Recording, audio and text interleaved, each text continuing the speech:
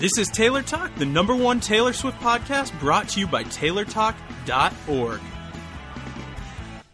Hello, everybody, and welcome to episode 205 of Taylor Talk, the Taylor Swift podcast. My name's Adam. I'm Diane. And I'm Steve. And for all you dog lovers out there, today's show is brought to you by BarkBox. For a free extra month of BarkBox, visit BarkBox.com/TaylorTalk. Again, that's BarkBox.com/TaylorTalk when you subscribe to a 6 or 12-month plan. We'll be hearing a little bit more about them later in the episode. Thank you, BarkBox. So what's up, guys? I'm just excited to finally talk about this song because this song is my favorite song on the album, so I'm very excited. Is that so? Yes. Good. Alrighty, so yeah, guys, we are here today to talk about Delicate, and we're going to be getting to that in just a little bit. We've got a great analysis for you talking about the evolution of the sound throughout the song, because within one song itself, you'll see the sound evolves. We'll talk about the lyrics, everything we usually go through. So if you're brand new to the show, welcome. If you've been listening for a while, welcome back. You guys ready to go? Yeah. Let's do it. I'm actually not ready to go quite yet, because I have a bone to pick. You have what's going on? A bone to pick. Like a dog bone? Yeah, that's very punny, isn't it? Oh, it is. Especially since today's episode is brought to you by BarkBox. Anyway, so people are wondering, they're like, where was the Taylor Talk episode on the Endgame music video? Because usually we cover music videos too. Yes. But there's a reason. So that video is yet another video directed by Joseph Kahn, who Taylor's worked with in the past. I have not watched this video because I think that Joseph Kahn is a giant piece of garbage. And I'm not talking about his work. As an artist, he does good work with Taylor, but I refuse to support him because of a certain Twitter tirade that he went on, about a month ago, back in January, so right around the time the video came out. So anyway, long story short, he went on this long Twitter tirade attacking a specific breed of dog, being the pit bull. My very own puppy, Clark Kent, who has made his little cameo appearances here on the show, and I love him dearly, is part pit bull. So I took personal offense to this, and the thing is this is where I'm going with this, is Joseph Kahn has this platform where he's able to spread information to a mass audience, but the biggest problem here is he is spreading misinformation. He's spreading misinformation that is not rooted in truth and is completely biased. Basically, long story short, he posted a bunch of tweets, posting articles to pit bull attacks, things like that, blaming the pit bull, blaming the breed. See, even Clark's crying right now, if you guys can hear him. He's very upset. He doesn't like Joseph Kahn either. Yes.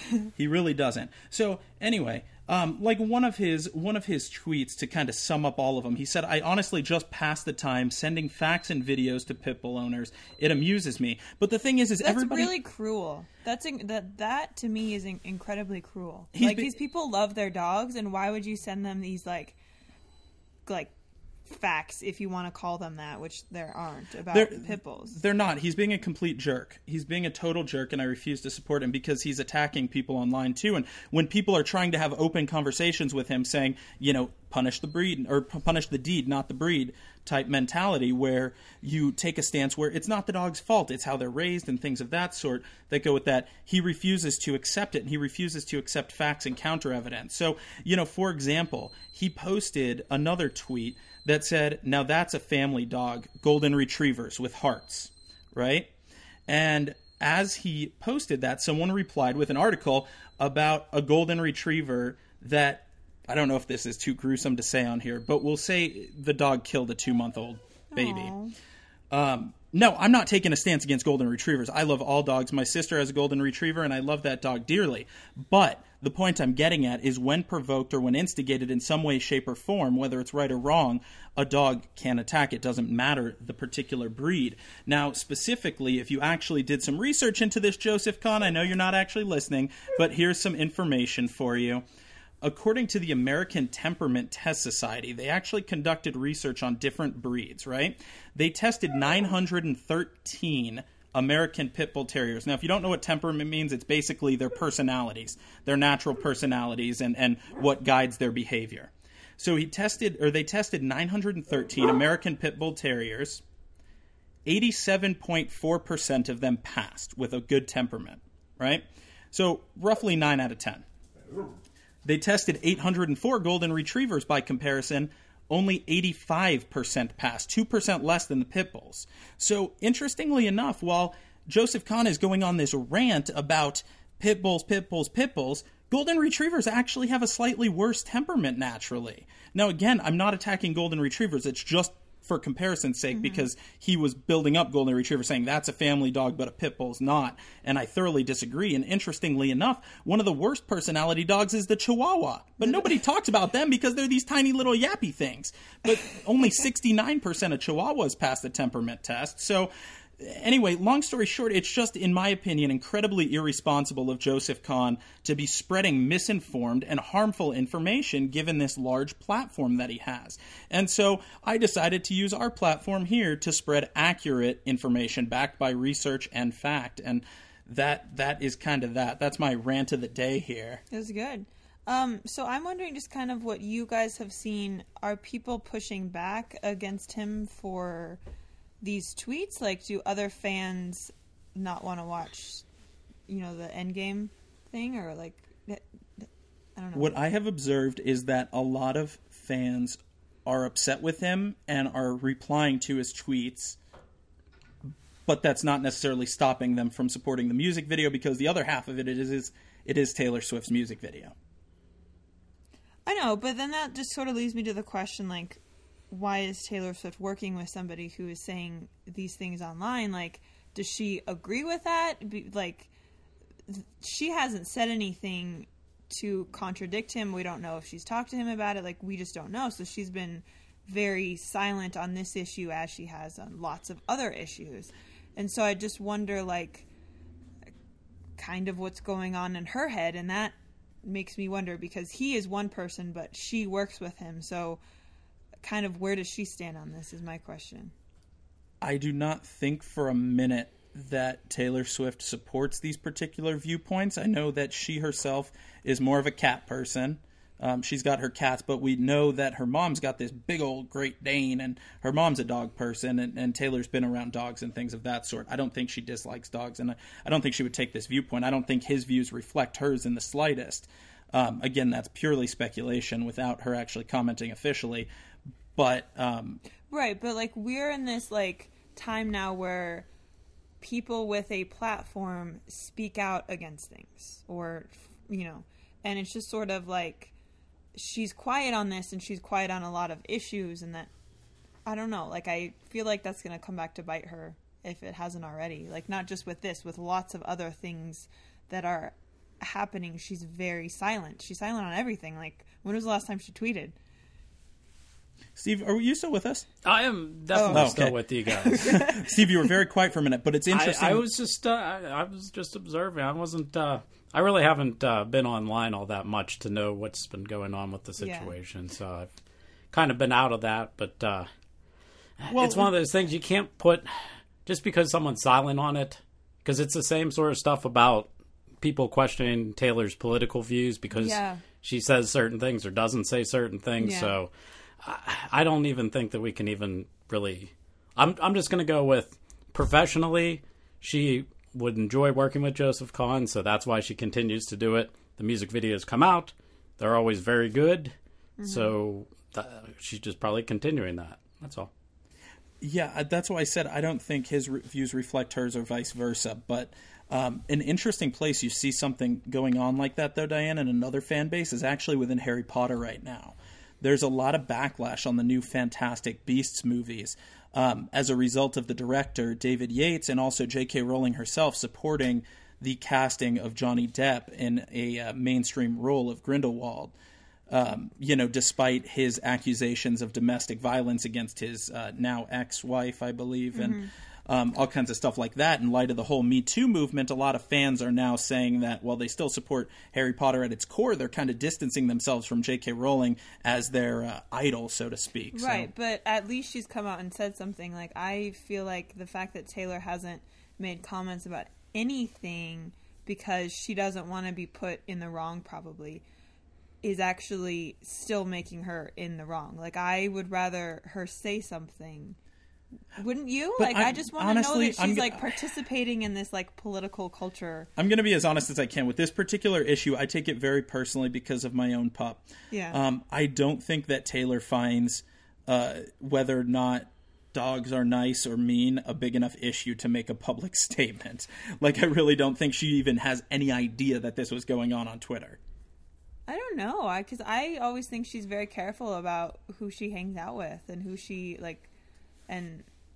because she's constantly trying to protect the way people perceive her. I don't know. I don't think we're ever going to come to a conclusion. It's just, I just have a lot of why questions, and they're not going to be answered. No, they won't. And I've just said my piece. I just want to make sure it's out there that pit bulls are actually inherently good dogs, just like other dogs. They can be trained to be violent, just like other dogs can be trained to be violent. They're just particular targets for dog fighters and people who breed them to do that really, type of really stuff. Strong. Because they're incredibly strong. They're very muscular dogs, naturally. But it's not because they're inherently mean. They're not. In fact, my little Clarky pup is probably one of the sweetest and most kind dogs I've ever grown up with. And I've grown up with labs and golden retrievers and stuff. And I'm pretty sure Clark is actually the friendliest of them all. He's very lovable. He's very lovable and cuddleable. So, but that's not necessarily what we're here to talk about. So we are here to talk about Delicate. So you guys ready to get into the song? Let's do it. Okay, so going through our series with the Reputation album, the Reputation songs, we've been talking about, well, at least I have anyway, I still haven't figured out if you guys agree with me, this idea of a concept album where there's this common theme throughout every song that everything kind of ties back to, despite having their own little individual stories tying to a larger common theme. And in the case of the past few episodes, the kind of conclusion I came to was that, a reputation is this complex thing that actually doesn't exist. It's not a real representation of a person, despite it being their reputations. Yeah, it's like some abstract concept that lots of people come up with and assign to that person, even if it's not true. Right. So that's been kind of what I think is this common theme, and I guess as we go through it, we'll be able to figure out, does it continue to hold true? Is that still accurate? But something unique about this song that we want to point out is how the sound evolves throughout the song to represent the feelings and emotions and the general tone of the song. Typically, we stick to lyrics here because we're kind of word people, and not music people. At least I'm not really a music person. I'm more of a word person. But this was something that Diane initially pointed out to me, and I kind of went with it. And I was like, yeah, yes, you're right. Give me all the credit. Yes, Diane is right. Say it again. Yay. For the people in the back. Diane is right. It wasn't anything we were arguing on, so I can't I know it's just a nice change. I feel like it's nice. Anyway, Adam, continue. Okay, so anyway, it opens up in the first few verses, and we'll talk about it. It almost sounds like a heartbeat, the tone, right? And I think the overall tone is meant to be a very anxious, early relationship type of feeling. Yes. So starting off with that first verse, right? We've got "This ain't for the best," which bad grammar there, Taylor. Shame on you. It should be "isn't." This isn't for the best. This ain't for the best. I know. Artistic choice, author's choice on this case, but she had to make it fit in the sound. But anyway, so hold on. Can we just talk about that one line for right now? Can we just start with that? This ain't for the best. Because, Steve, sure. I don't know how you feel, or maybe it's just in my little world, but every time that I've heard this song, except for today when I actually took the time to read what the song actually said, I thought she was saying, this is for the best. Because I misheard it multiple times. Like Starbucks Lovers? Yeah, except this one that's the greatest to me line makes ever. more sense than Starbucks Lovers. But anyway, so that changes it for me. I'm like, well, what does she mean now? This ain't for the best. Well, let's analyze that for a second. This ain't for the best. My reputation's never been worse.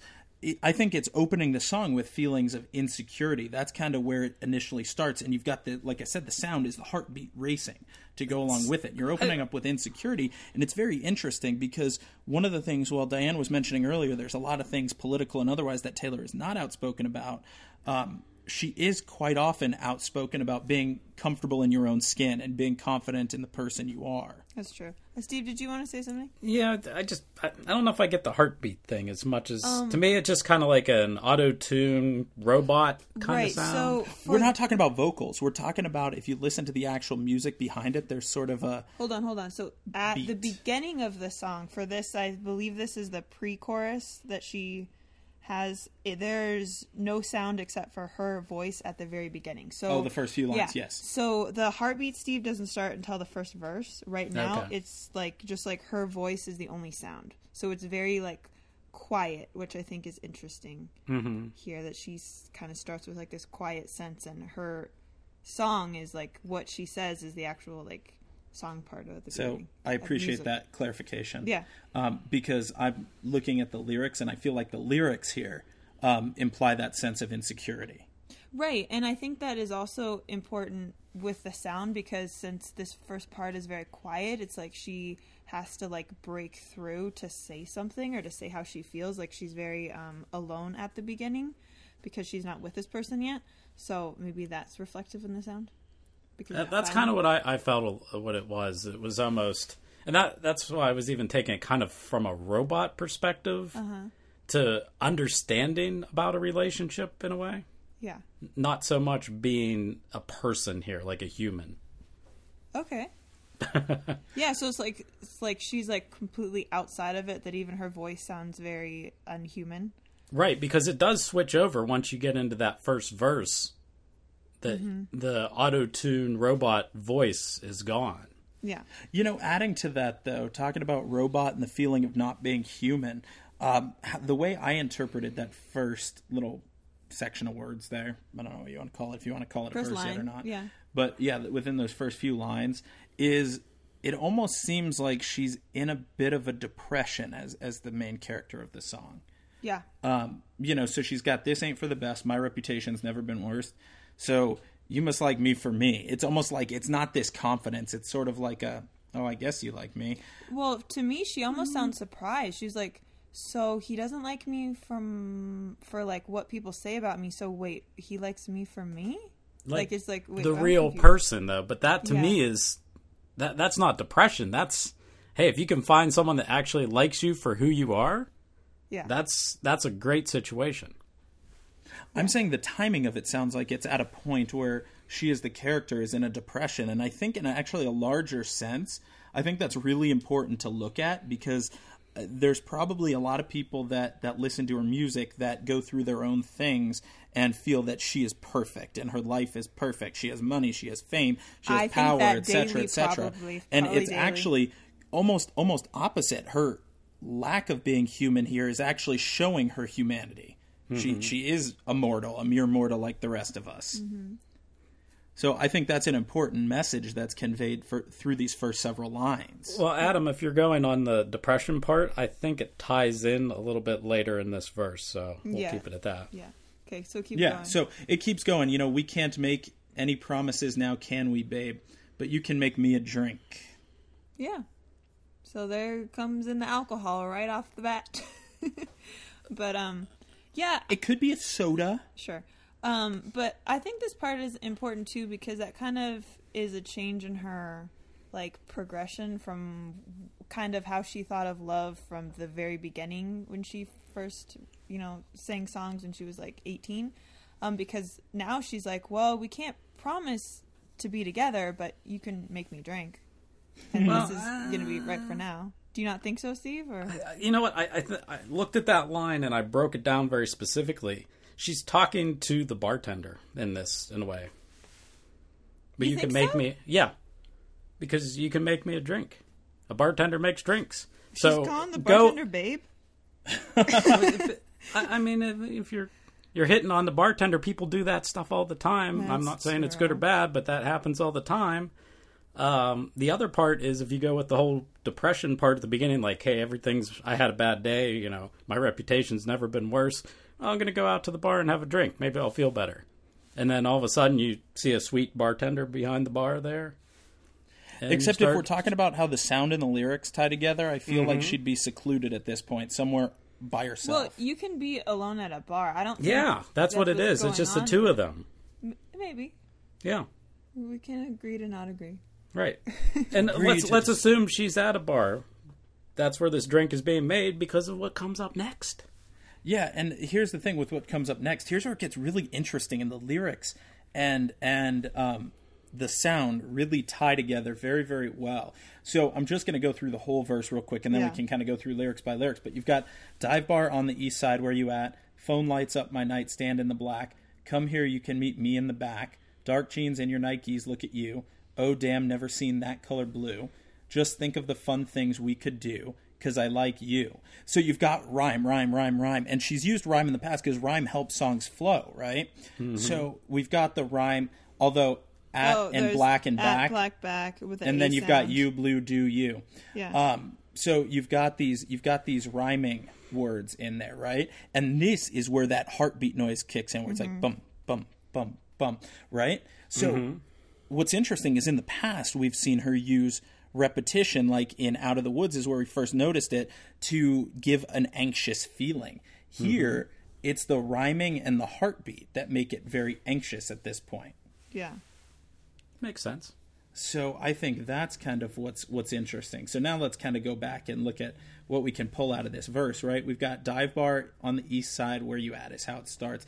I wonder, at least, I don't know about you guys, if East Side is another Gatsby reference. It's NYC. It's the east side of the city. I get that, but so was Gatsby. Okay, but that's... They got East Egg, West Egg. Okay, but that's a different part. She's talking about being in the city now. Whatever. That's what people refer to when they say East Side. I'm just telling you. And also, this is an actual place. This is a real bar. So Dive you bar so on the you east assume. side. It is. I looked it up on Yelp. Dive bar is on the east side. There is a bar called Dive Bar, so that should be a capital D, capital B, proper noun, dive bar. It's a place.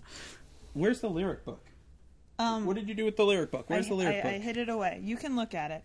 I want to see this. It's on track 5. Yes, there you go.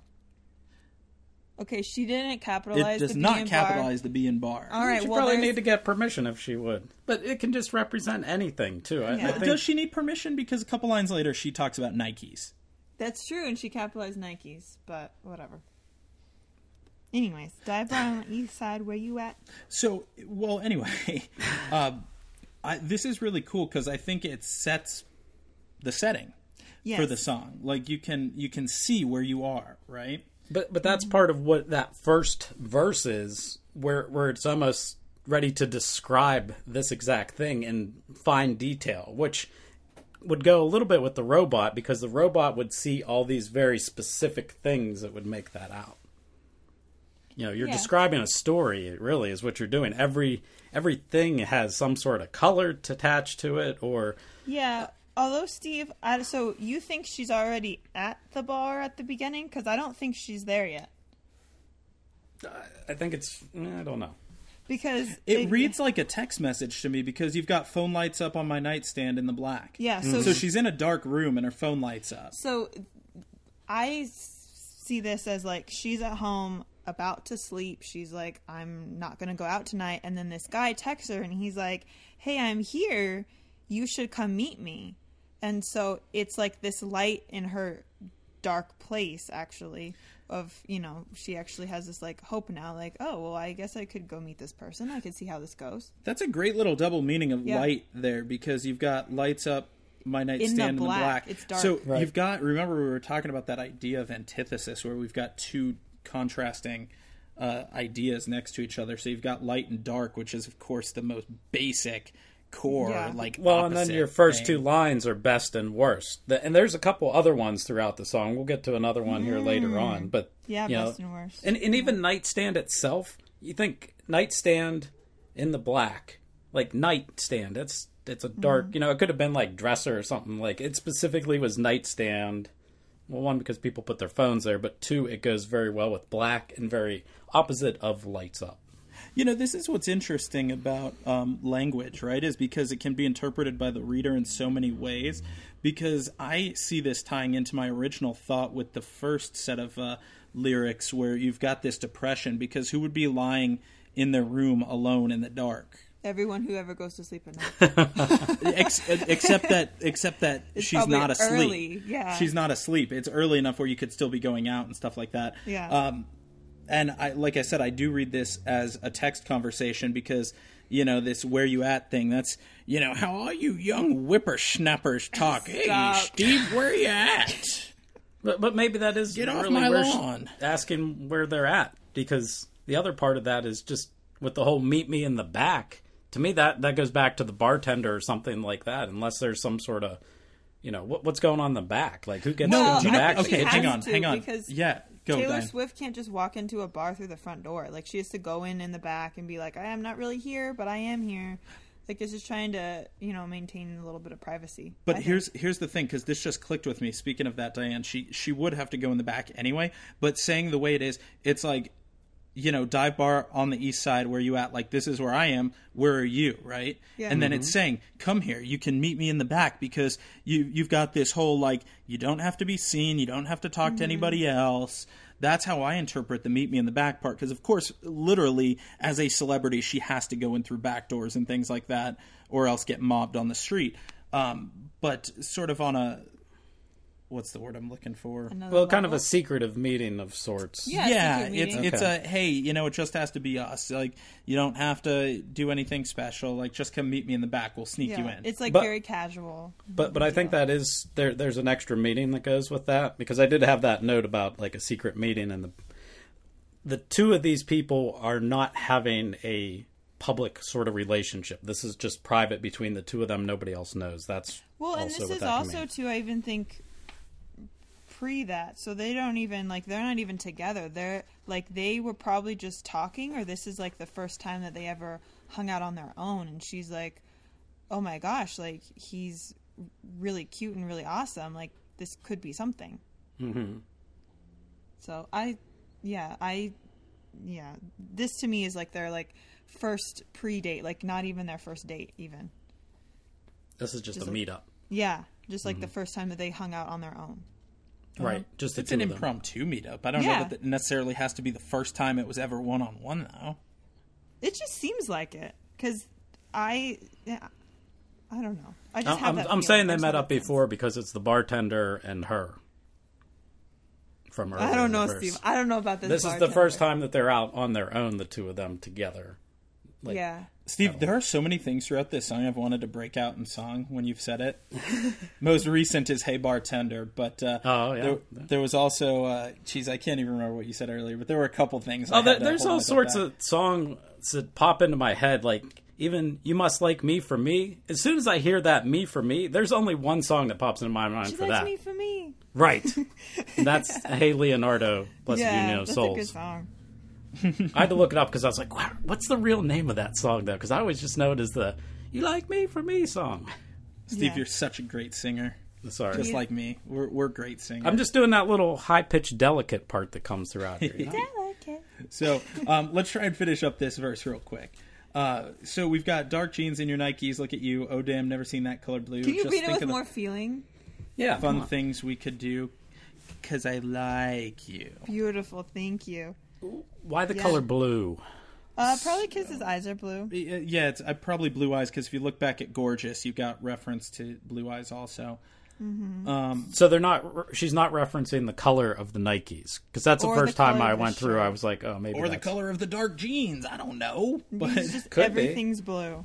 But really, I think she's simply using descriptive language here to just put you in the song. Which is cool, because this is the first song I think on... because we're on track 5 now, right? And the first 4, they don't really have any, place things. Like, we are not in a place when we hear this song. Like, she just says how it feels or whatnot. But now we're, in a bar with her. We are, in this with her, in a way, which is really cool, because this is the first time I've seen this on the record. It almost pays respect to the old country, right? Yeah. Definitely. Because that's always been a unique characteristic of country music, is it's got that storytelling aspect to it, where it seems like most pop and also hip-hop is pretty much just, we're in the bar getting drunk, partying. We're in a club, whatever. Yeah. But this is, a really cool place, and it's very, average. It's not anything that's, super, I don't know, over the top. It's, very, this could be us, in a way. It's very accessible. Yes. Yeah? Alrighty, guys. Let's take a quick pause real quick. quick pause real quick. That didn't make much sense. Anyway, let's take a quick pause to hear a little bit more from our sponsor. Is that pause like as in pause the word, or pause as in like dog pause? Ah, that's clever. Episode 205 of Taylor Talk is brought to you by BarkBox. Each month, BarkBox picks the best all-natural treats and innovative toys to match your dog's unique needs, including allergies and heavy chewer preferences, and sends it right to your front door. Shipping's free within the continental U.S. All edible treats are made in the USA or Canada. When you subscribe, you'll get a themed box each month with all kinds of new and unique toys you will not find anywhere else that are sure to keep your fur babies engaged, interested, and happy. And if your dog doesn't like something in the box, BarkBox will send you something else that your pup will love for free, because BarkBox is all about the doggy happiness. Now, we just received our first BarkBox recently, and you guys remember Clark. He made his little cameo appearance earlier in the episode.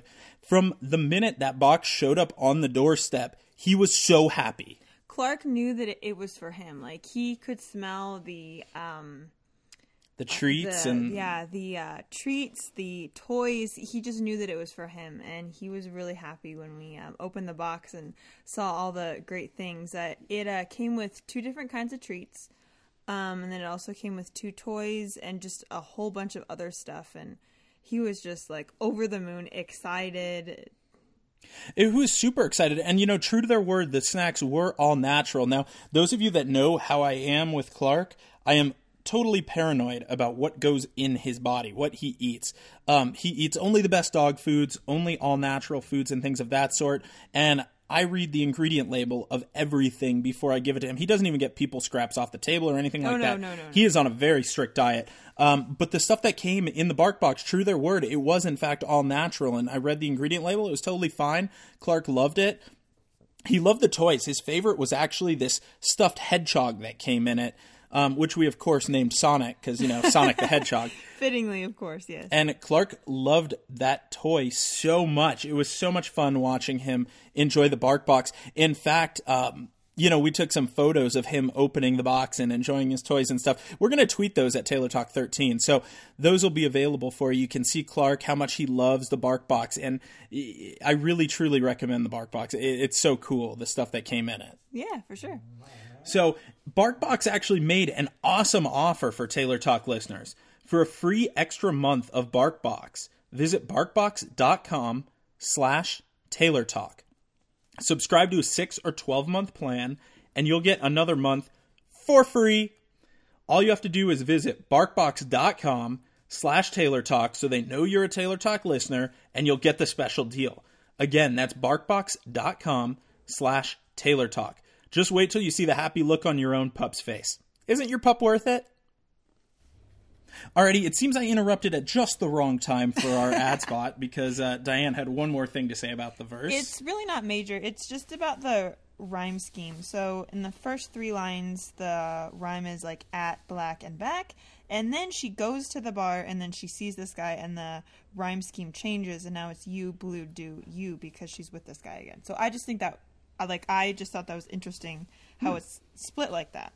Like, it's like her life changed and she moved to a new place to see this guy, from being in her room, and now she's at the bar, and the rhyme scheme also changes. So it's cool how that is like part of the words as well. I see that. Okay. And I'm actually glad you did revisit it, because I just wanted to bring back in that idea of the heartbeat, because it continues through the pre-chorus that we're getting into. So we got to make sure we keep that in mind.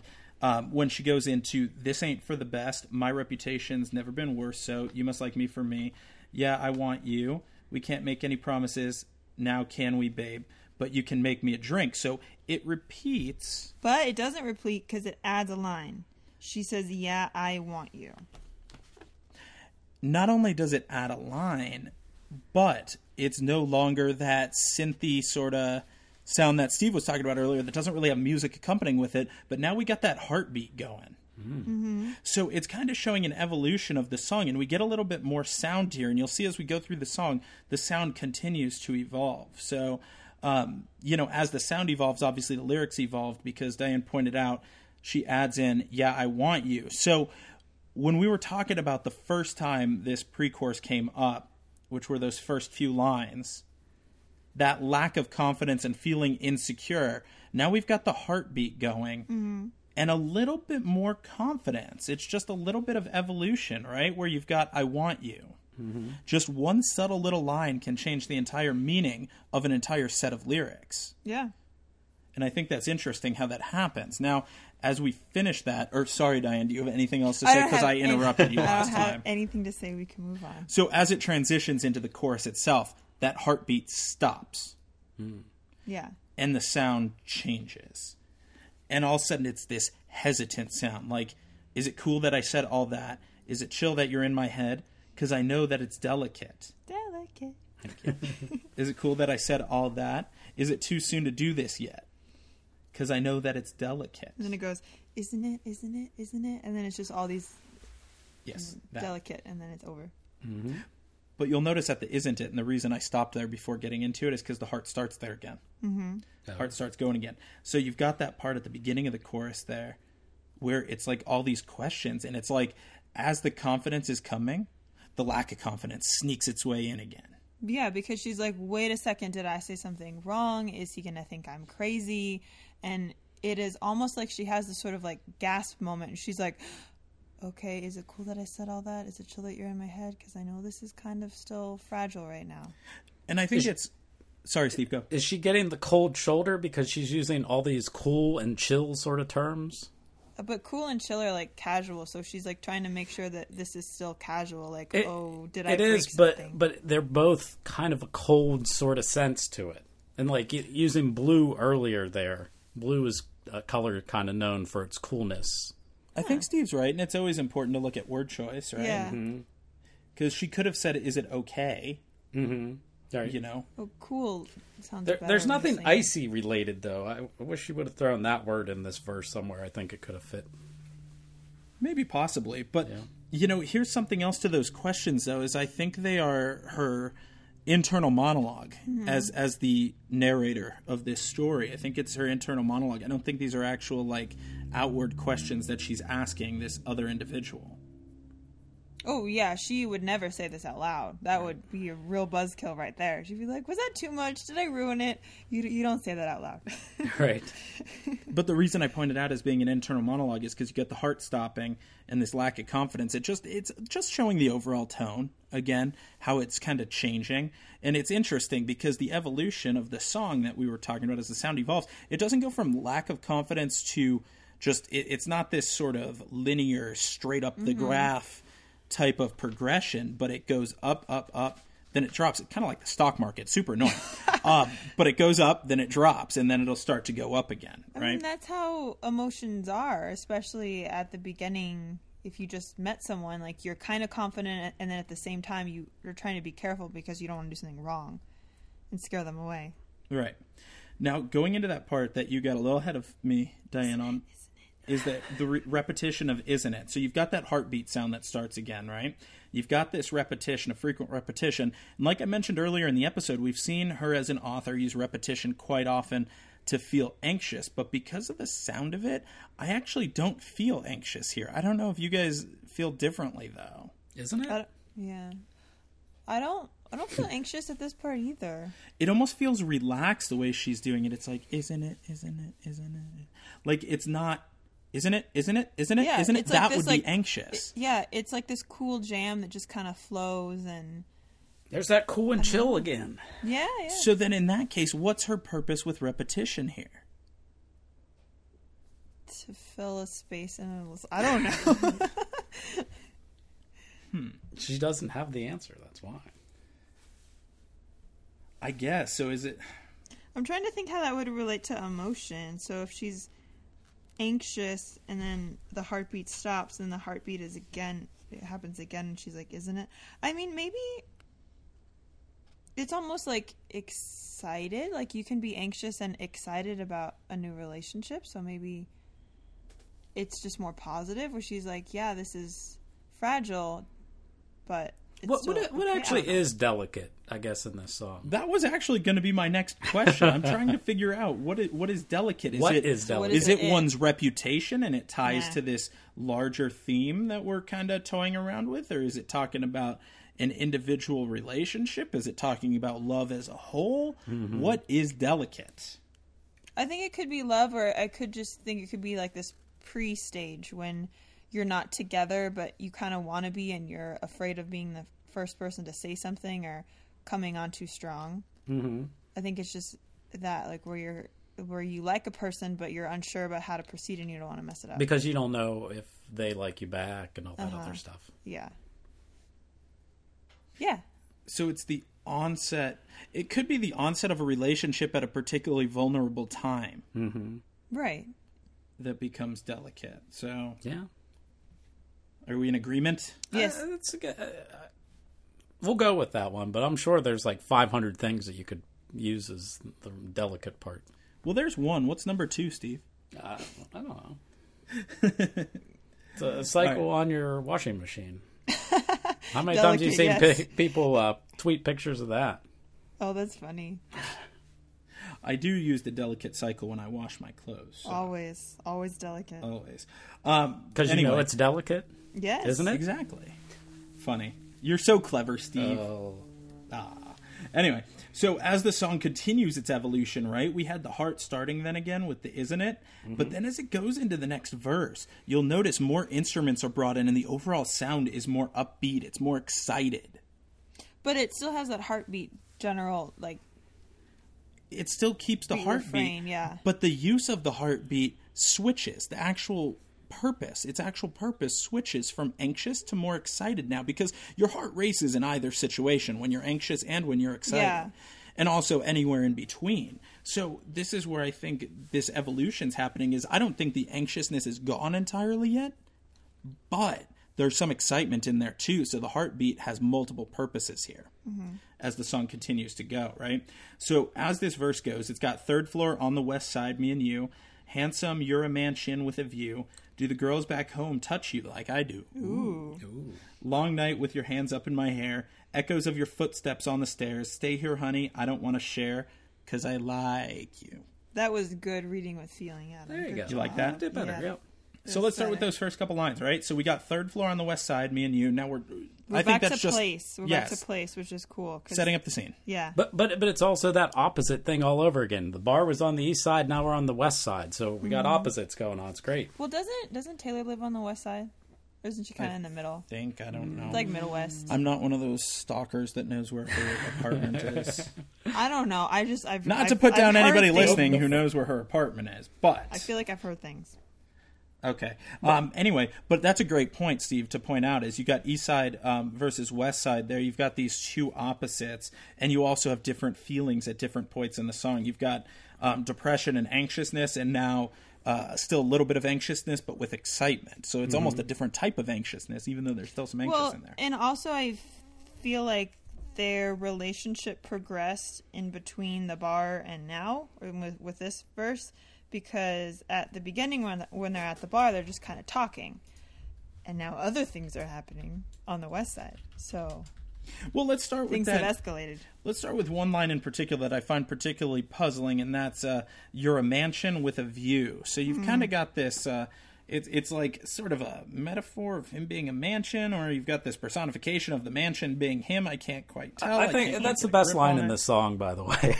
It is. It's very interesting. Steve, why do you like it? Well, first off, the rhyme between handsome and mansion is always those rhymes that are just a little bit off. I always enjoy those. And then also just the description of a handsome, you're a mansion with a view. That's just it's almost like a pickup line or something like that. Well, okay, so she's calling him a house, basically. So, like, she's calling him property. Which is interesting because most of the time girls in the past have been referred to as property, and now she's calling him, I guess, a piece of property. And like, I mean, I am sure she didn't mean for it to sound so bad, but I can't help but think like, wow, she's calling him like just this really nice house. Like she sees him as like this really nice piece of property. I don't know. I don't see it any different than really the dark jeans and the Nikes look at you line, where it's just it's a physical part of the attraction, I think, is what this means. That's all. Yeah, that's true. That is okay. You don't have to. You don't have to objectify or own or something like that. I mean, I can see where you can come from on Yeah. that, but I think it's more of just, hey, I have that physical attractiveness to you. I don't think it's so much as objectifying, so much as it is describing. Okay. I think it's more describing and also comparing. Yeah, well, I mean, that's what people want. Like, people want a nice house with a nice view, and now she's like, wow, I've finally gotten the thing I've always wanted. I don't know. Mm-hmm. Exactly. It's kind of like an American dream thing. I mean, for the majority of us, the American dream is the whole house with a white picket fence. I guess for someone like Taylor, it's a mansion with a view, which... And a guy who's from Britain, not America. So I see where you're going with that, Diane, how it's perhaps just simply saying, like, I finally found you. Yeah. And then with the next line, when she asks if she says home again. Like, can you read the next line, Adam? Do the girls back home touch you like I do? Yeah, so now there's that idea of home, which I think is interesting, because in the line before she talks about a house as well. Except right? home... Yeah. But that's a weird use of home, because it's not talking about home being where the heart is type thing. It's talking about home being the other place. Yeah, so it's like she has him in the line before, and then in the very next line, when she thinks she has him, she wonders, like, oh, do the girls back home, back where you live, touch you like I do? So there's still that, like, sense of she's anxious. Yeah. Mm-hmm. And that's where I think the song is starting to evolve, is you're seeing confidence develop here, but there's still a level of insecurity in those lyrics and those hesitations within those lyrics. So that's a good point, Diane. Mm-hmm. Yeah. Keep going? Or you got it? Well, or Keep she's going. not anxious, or she could just be, like, overconfident and almost, like, smug, like I am, like... Yeah, do they touch you like I do? Yeah, like that. So I'm the one that tickles you in the happy place. This song seemed like a little bit of a throwback to "Hey Stephen," though. Hey you? Well, yeah. Hey you? Steven's favorite song. Exactly. But we know it was actually written about you, Steve. Even though, yeah. Good. I almost forgot about sorry, that I totally song. interrupted. Steve. It's all good. Sorry. It's all good. I'm sure you guys have a clue where I'm going with this anyhow, but it's about but would they write a song for you? That's what popped into my mind, Okay.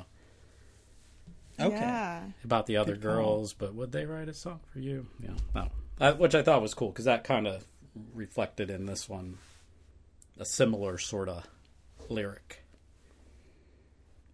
Good memory. Yeah. I would not have made that connection, because I sometimes forget about the old songs. I haven't listened to that song in like a year. I need to fix that immediately. Uh-oh. Shame on you, Diane. Well, my name's not in the song, so I don't listen to it a lot, but I can see why Steve likes it. Alrighty. So next line, long night with your hands up in my hair. I think this is just setting the scene again. I don't think I don't get much depth out of this. But then the next part, echoes of your footsteps on the stairs. Hey, we got another rhyme here, hair and stairs. Yeah. So echoes of your footsteps on the stairs. Now we see that echo is a recurring word that she uses throughout many, many songs.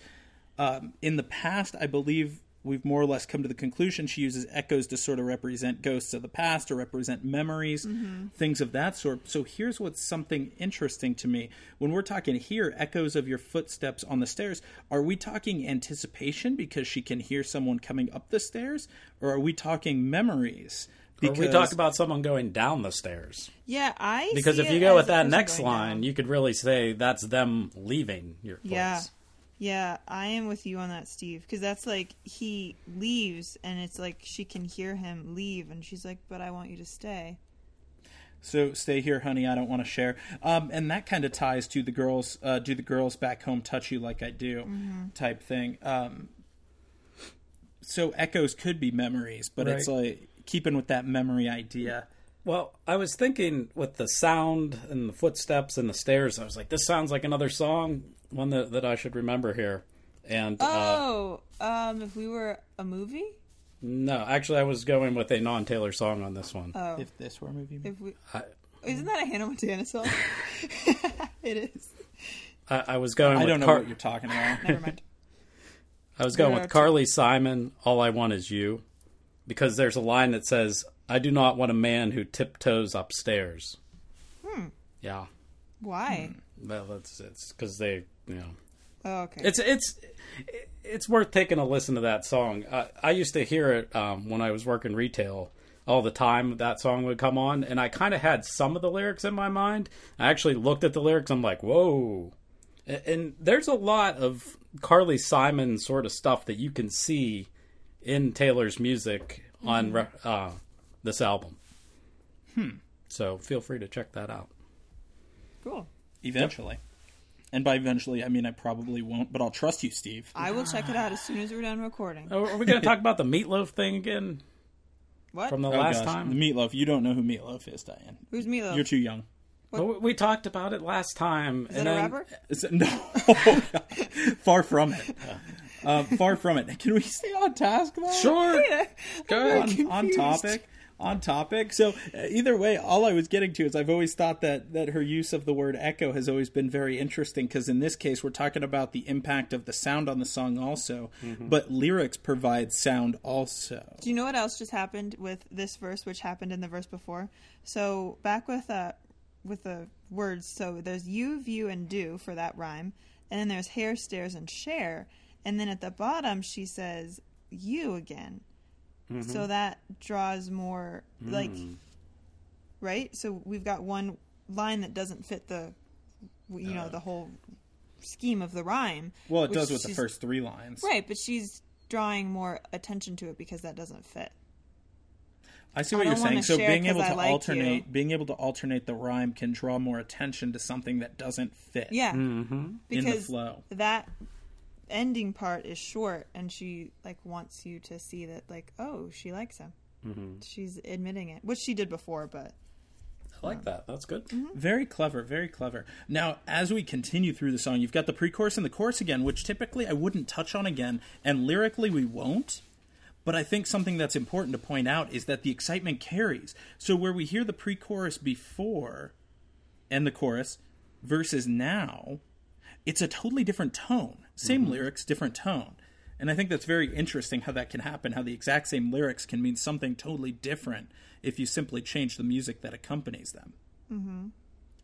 So that's all I kind of wanted to say about that, unless you guys have something extra. Because like I said, we've covered them lyrically already earlier in the song. You guys okay. Good? Yeah. Okay. So then, all that leaves us with is sometimes I wonder. No. Start over. I'm not allowed to start. This is short bursts. Where it's short bursts of the way she. Okay. Do you want to read it? No, you can. No, you can do it. No, you can do it. You keep criticizing the way I read. You got it. I'm just trying to read. Okay. Sometimes I wonder when you sleep, are you ever dreaming of me? Sometimes when I look in your eyes, I pretend you're mine all the damn time. Because I like you. Okay, the ending was good, yeah. There you go. What you got, Diane? This your favorite part? It's not my favorite part at all. That's weird that you would bring that up. I feel so this is called the bridge of the song, right? I guess so. Yeah, because this is the part that's different. I feel like there are other songs in the album where the bridge is better, but this is still good. It's fine. It's just not my favorite. Okay, well, you were pointing out that the lines are very punchy at this point, right? Now, going with this whole idea that the sound evolves throughout the song, we have depression and anxiousness to anxiousness and excitement. Now we have something punchy. Why? It sounds like she can't breathe when she's saying sometimes that sounds bad, but sometimes I wonder when yeah, that's still bad. It's still bad? Okay. But you get the idea. You get what I'm trying to go for. It's she can't quite say what she wants to out loud, and it's very punchy, and it's I don't know, she breathes fast when she sings it. Sometimes is a weird word to use there. Yeah. Kind of. Well, it's not very exact. It's kind of just random. You mean you think it should be all the time? No, you don't want to say all the time. Just leave it out entirely. I wonder when you sleep, are you ever dreaming of me? She probably needed the syllable count there to do that punchy sound, though. It also sounds like she's not committing to it. She's well, sometimes I wonder when you sleep, are you ever? And it's not it almost wants actually, you know what? I see it now. I see it. The lines are opposites. Here we go again. So you have sometimes, and then the next one is the ever. Are you ever dreaming of me? And then the next one is sometimes, and then all the damn time. So you have whoa, you yeah. know what I mean? So what are you getting at exactly? How can it be? Sometimes when I look in your eyes, I pretend you're mine all the damn time. Unless she's saying sometimes she pretends that he's always hers. It's not like she wonders this all the damn time. Which I don't even like that use of damn there. I feel like it's excessive. I don't like it. But she could have used I pretend you're mine sometimes. Just all the time and just draw out the... Right. I don't like damn time, but whatever. But it is that they're going from a sometimes to an every, all-time kind of deal. Mm-hmm. I like how that's used. Yeah. Adam, do you have anything else to add for the bridge here? With these short bursts? I mean, we talked about the short bursts and the sound of it. I mean, lyrically, the way I see it at this point is it's an escape from reality. It's the deep breath needed after the anxiousness. Mm-hmm. Mm-hmm. That's kind of how I see this particular part, is as an escape. And especially because sometimes people do need to escape reality and give their brain a break for a minute. So that's how I see it. And then, of course, it goes back into the is it cool that I said all that and all the chorusy stuff. So that kind of sums up the song. Any last thoughts on the song as a whole, the way the sound evolved? Did this actually happen or not, though? That's the only thing I'm not 100% sure on. What do you mean? It's almost, to me, like a dream. This whole thing is imagined, possibly. Well, it could be. I don't know if we'll ever know. But we should go to the east side and to that bar and ask the bartender, hey, was Taylor Swift ever in here with a blonde dude? Because we want to know if Delicate was real or not. How about we just all move to New York and we start a business that offers Taylor Swift walking tours of New York City? Then we could be totally creepy stalkers. Are you going to go to the third floor on the west side somewhere? Ooh, yeah, if you couldn't notice from my tone there, I was being sarcastic. Okay. Yeah, I'm not moving to New York. That's my least favorite city in the whole world. What? I know you. Oh, I can't stand that city. Really? Oh. I can't stand it. It's dirty. It's gross. It's crowded. It's loud. It's icky. And especially, it's just dirty and gross. I just think it's over. God, Steve. It is. Indeed. Isn't it? And nobody there is delicate. Nobody's delicate? Nobody there is delicate. Oh, because you know everybody there. So we're going to rate this song. We got to rate this song. It's very important. Well, hang on. Before we got to that point, though, my last question was, do we still feel it ties into a theme of a reputation's a complex thing that doesn't really exist? She mentions the word... Reputation. She mentions it in the song. Yeah. But it doesn't have to be mentioned in the song to be part of the theme, though. You don't need the word.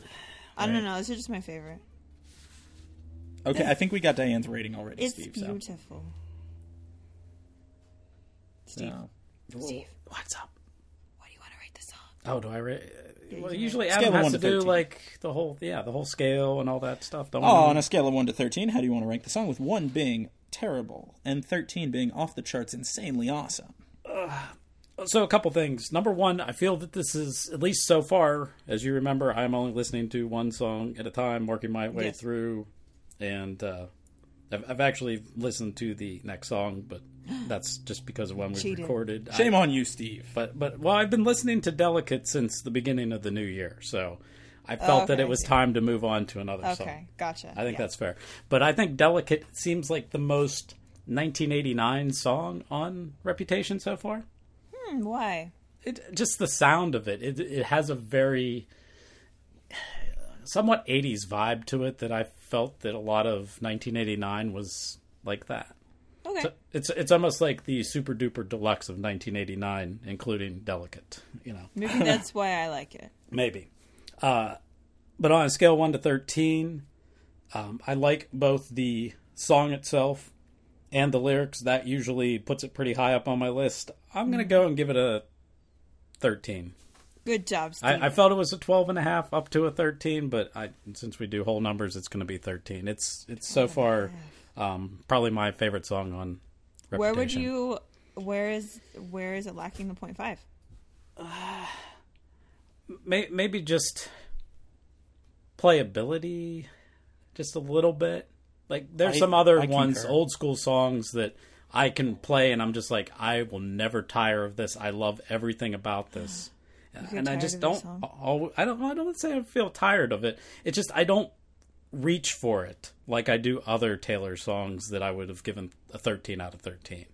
All right. Well, I am curious to see what you think when you, because you've only listened to 6 songs on this album, so I'm curious to see what you think when you've heard all of them, whether or not this is your favorite. Because we usually have the same song that we like in common, so I'm just a little surprised. So that is this song for you on this album? Oh yeah. Without a doubt. Any other ones runners up at all? King of My Heart is really good. Okay. Just for that bridge. Like I like live for that bridge. So your rating then, Diane? 13. Done. Of course it is. So for me, I'm kind of with Steve on this one, right? So it's definitely, dare I say, a skip song for me. It's not. Oh, what? Wait, I didn't say it was a skip song. It's one that it's not a jam on repeat you don't type like of song. slow songs.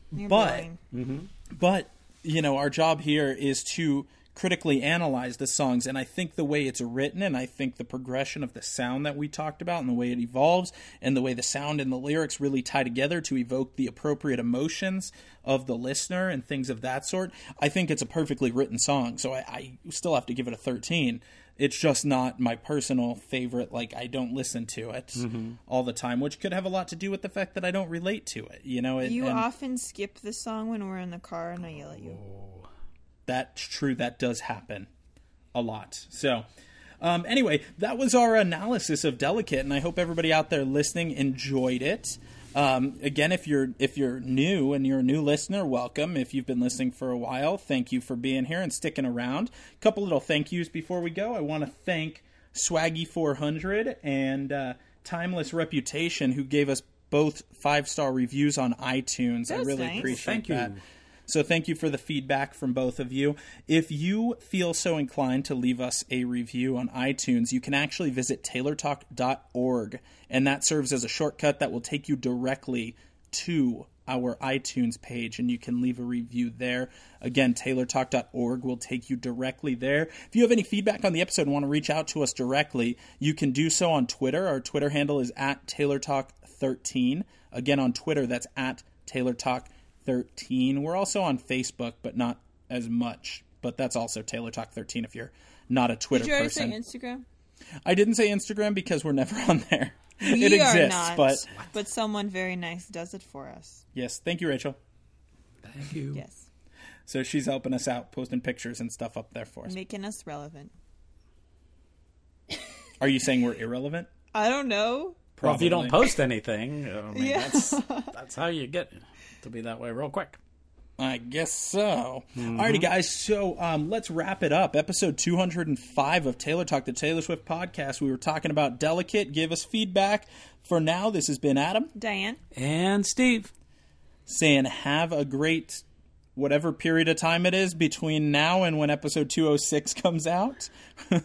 If you're curious as to how you can get these new episodes, hit that subscribe button in iTunes and you'll get them all as they come out and as they release. We are on a weird sort of schedule. I probably should have mentioned this before we were signing off, but we're on a weird sort of schedule because we're busy with our real careers and things of that sort, and this is more of a side project and a hobby that we do for fun, with all you guys that listen to us. So hit that subscribe button in iTunes. Again, you can get there by going to taylortalk.org. Anyway, that was a really long sign-off, so bye-bye. Bye. Okay, bye. This podcast is not directly affiliated with Taylor Swift.